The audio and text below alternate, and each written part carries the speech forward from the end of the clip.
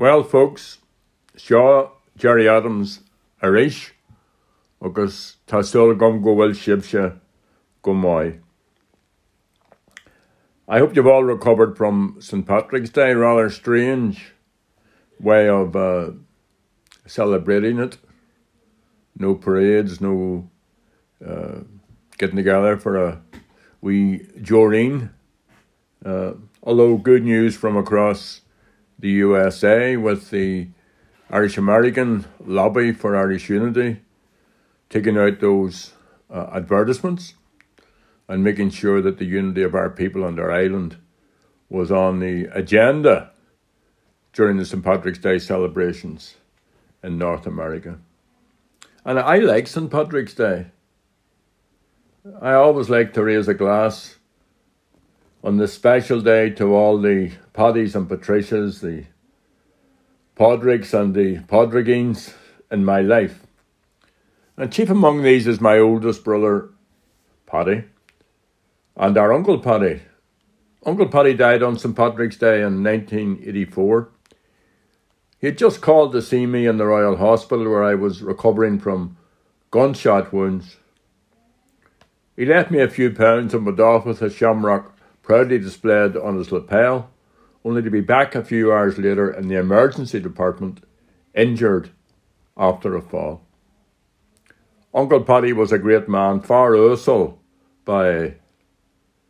When my brother Paddy was shot and seriously injured by the British Army during the attack on Joe MacDonald's funeral, our Uncle Paddy lay down on his own in front of a British Army vehicle in St. Agnes's Drive to block its passage. So as usual, last St. Patrick's Day, I raised a wee glass in his honour and memory. And I'm sure my brother Paddy did the same, even though COVID restrictions prevented us from doing it together. But this too shall pass. So, even though St. Patrick's Day is gone, to absent friends and to the Irish everywhere, La Féile Pádraic Fhui Waisha Díobsha. Ta and Taru Eg Teacht. And maybe just on that note, you will have picked up on the new Lurgas book about Kathleen Thompson, Up the Republic, She Raised the Battle Cry, available from on Aishog or from www.sinnfeinbookshop.com. So maybe we'll have another wee rendition from Kathleen in honour of my Uncle Paddy and my older brother Paddy. So here is Song of the Dawn, for brighter days coming.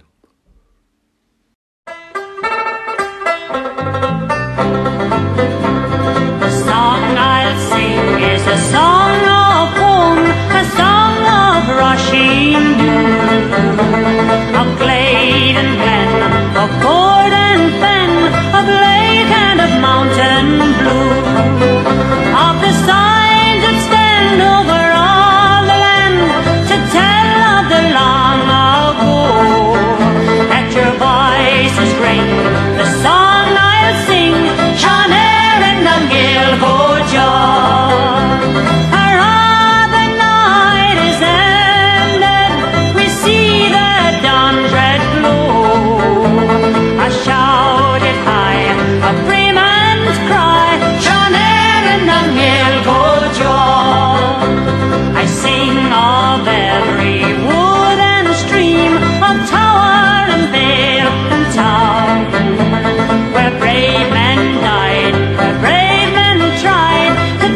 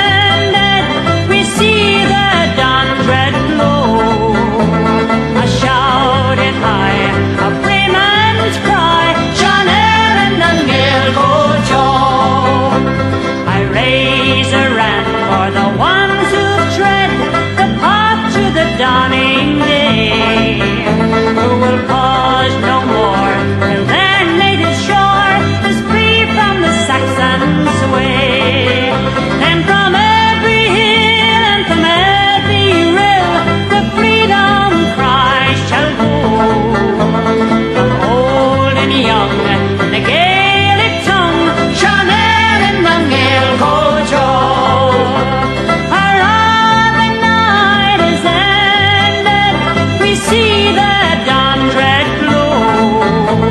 I shouted high, a Freeman's cry, Shannon and Nangil Go John. Talking of brighter days, they were just coming to the end of Seachtain na Gaeilge, which is the biggest celebration of the Irish language and culture in the world. And it's a not-for-profit organisation set up by Conradh na Gaeilge with the aim of promoting the use of the Irish language in Ireland and overseas. It used to run for 1 week, but became so popular that it's extended and now runs annually from March the 1st to March the 17th. So it's just Creachnacha, couple of Lehanta Ohin. There were over 30,000 events held in Ireland and across the globe, with an estimated 750,000 people participating. And Seachtain na Gaeilge normally embraces language, music, dance, sport, and increasingly, because of the restrictions imposed by the pandemic, increasingly events on social media. You know, people have had to think outside the box and imagine new ways on which to celebrate and promote Irish language and culture.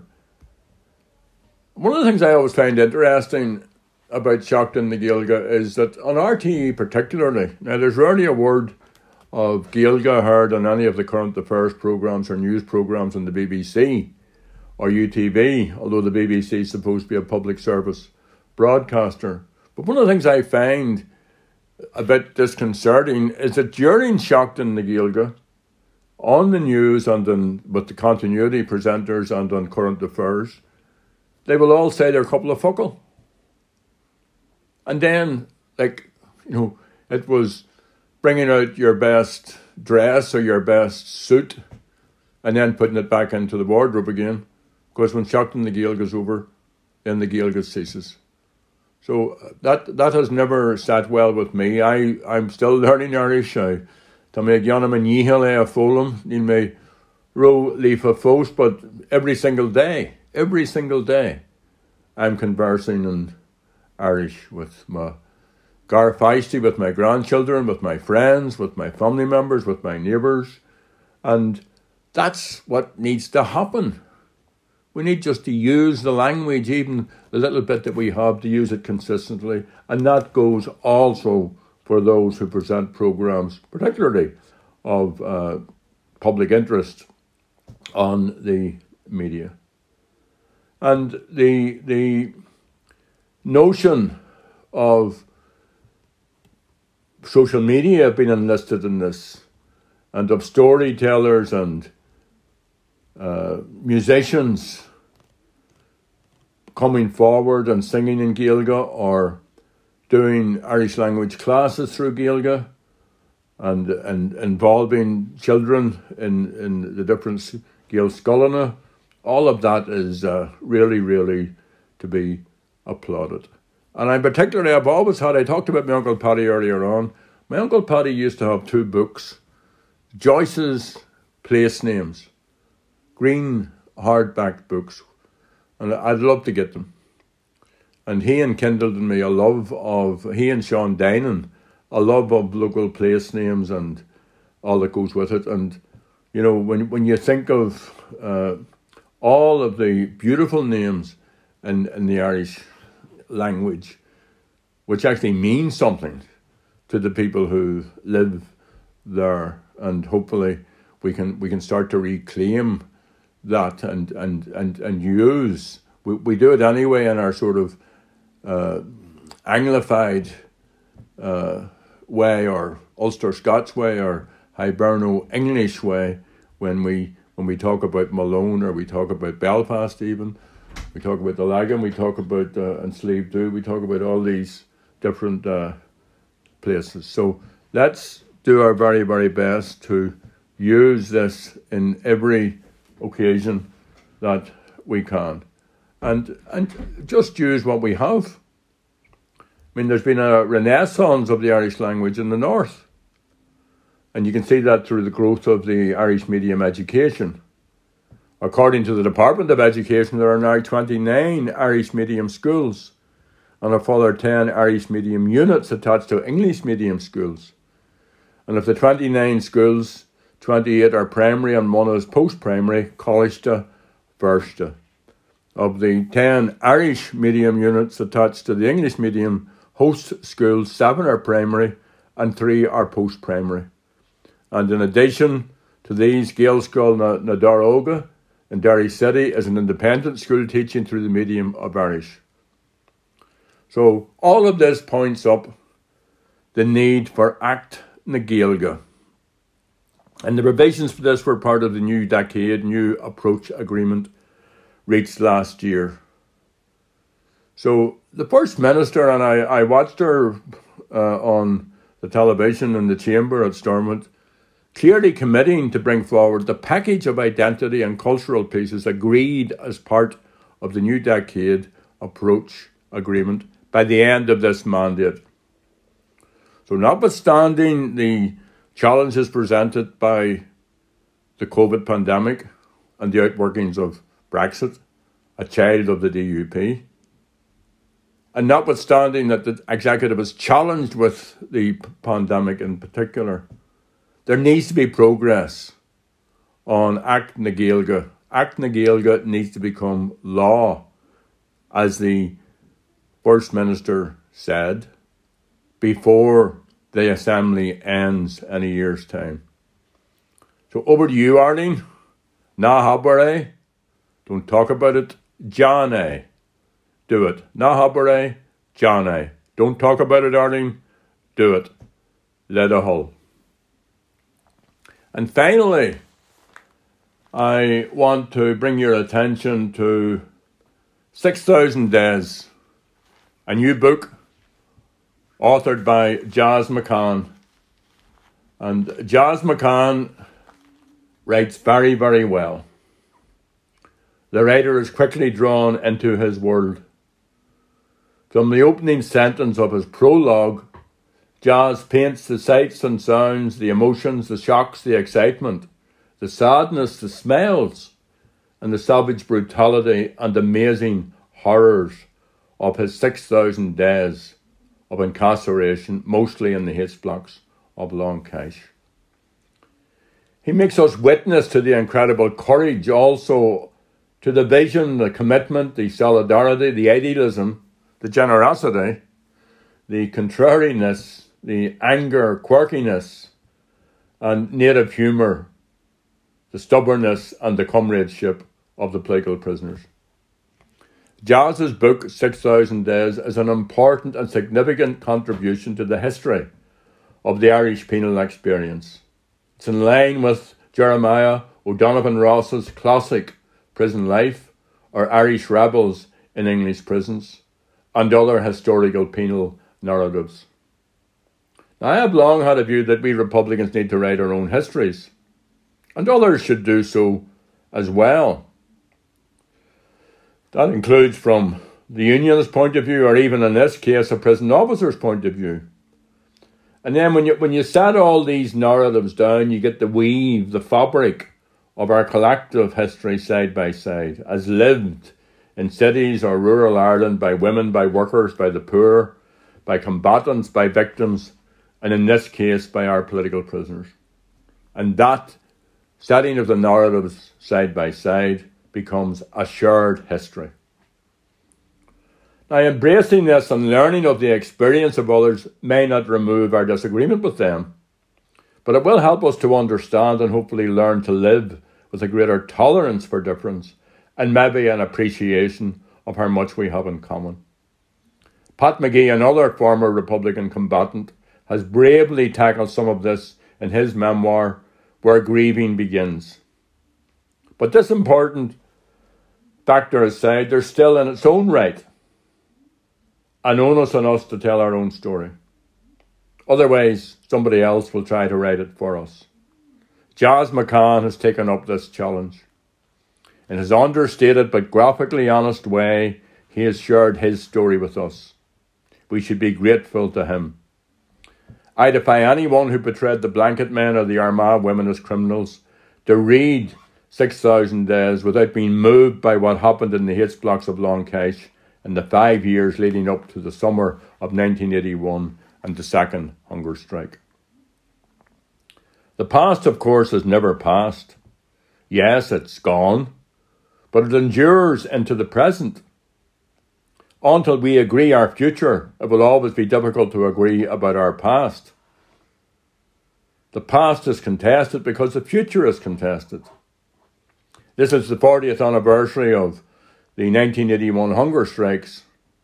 Those of us who supported the prisoners, in this case the Armagh women and the blanket men, have our view of what happened at that time and why. Jas McCann has provided everyone with a highly personal account of what that meant to him, of what was done to him, and what he did during his 17 years in prison, including 5 years on the blanket protest. No words of mine can convey the awfulness of life on the blanket. I did consider reproducing extracts of Jas's words to give a sense of this to you, but that may spoil the book or part of it. To do it justice, you have to read 6,000 Days.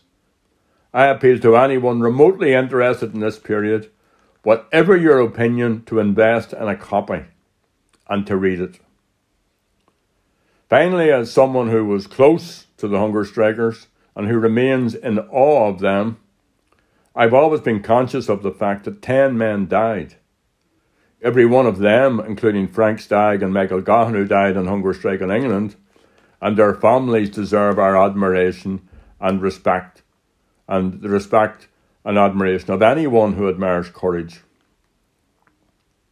Bobby Sands was a leader in every conceivable way, and the first to die.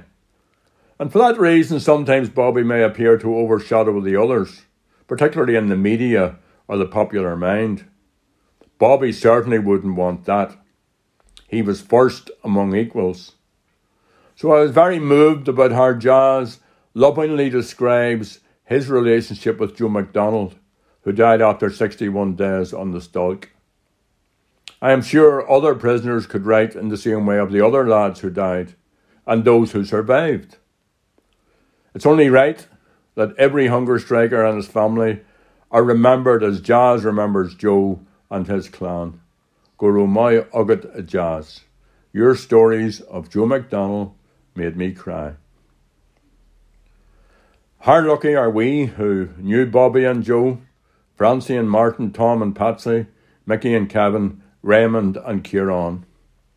They were our golden generation of leaders and fighters, poets and patriots, yes, rakers and messers, ordinary folks, ordinary men, but extraordinary human beings.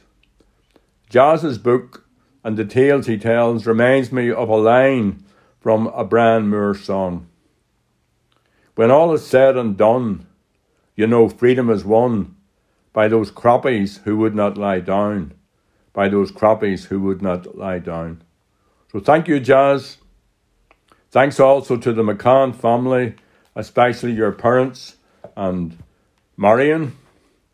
And Jas's book will be available. It actually ran out of its first print run, but there's a second print run ready very soon. Will be available from an Aishog, and that can be contacted via its Facebook. So, Sinead, that's me for this week. Please stay safe in the time ahead, and I'll leave you with another little bit by Kathleen, and because most of this, with the exception of the bit about the Armagh women, has been about men, we'll finish off with, from the Legion of the Rearguard, a tribute to Kathleen. That's Kathleen Thompson. Slán live, Carja, Chiefy May Shibsha, Amor Orubsha. The martial tramp is heard from Cork to Donegal. Tone and Emmet guide us, though your task be hard. Jimmy Steele will lead us, soldiers of the Legion of the Rearguard. On the Republic we raise our battle cry. Pierce and McDermott will pray for them on high. Eager and ready, for love of you we die. Proud march the soldiers of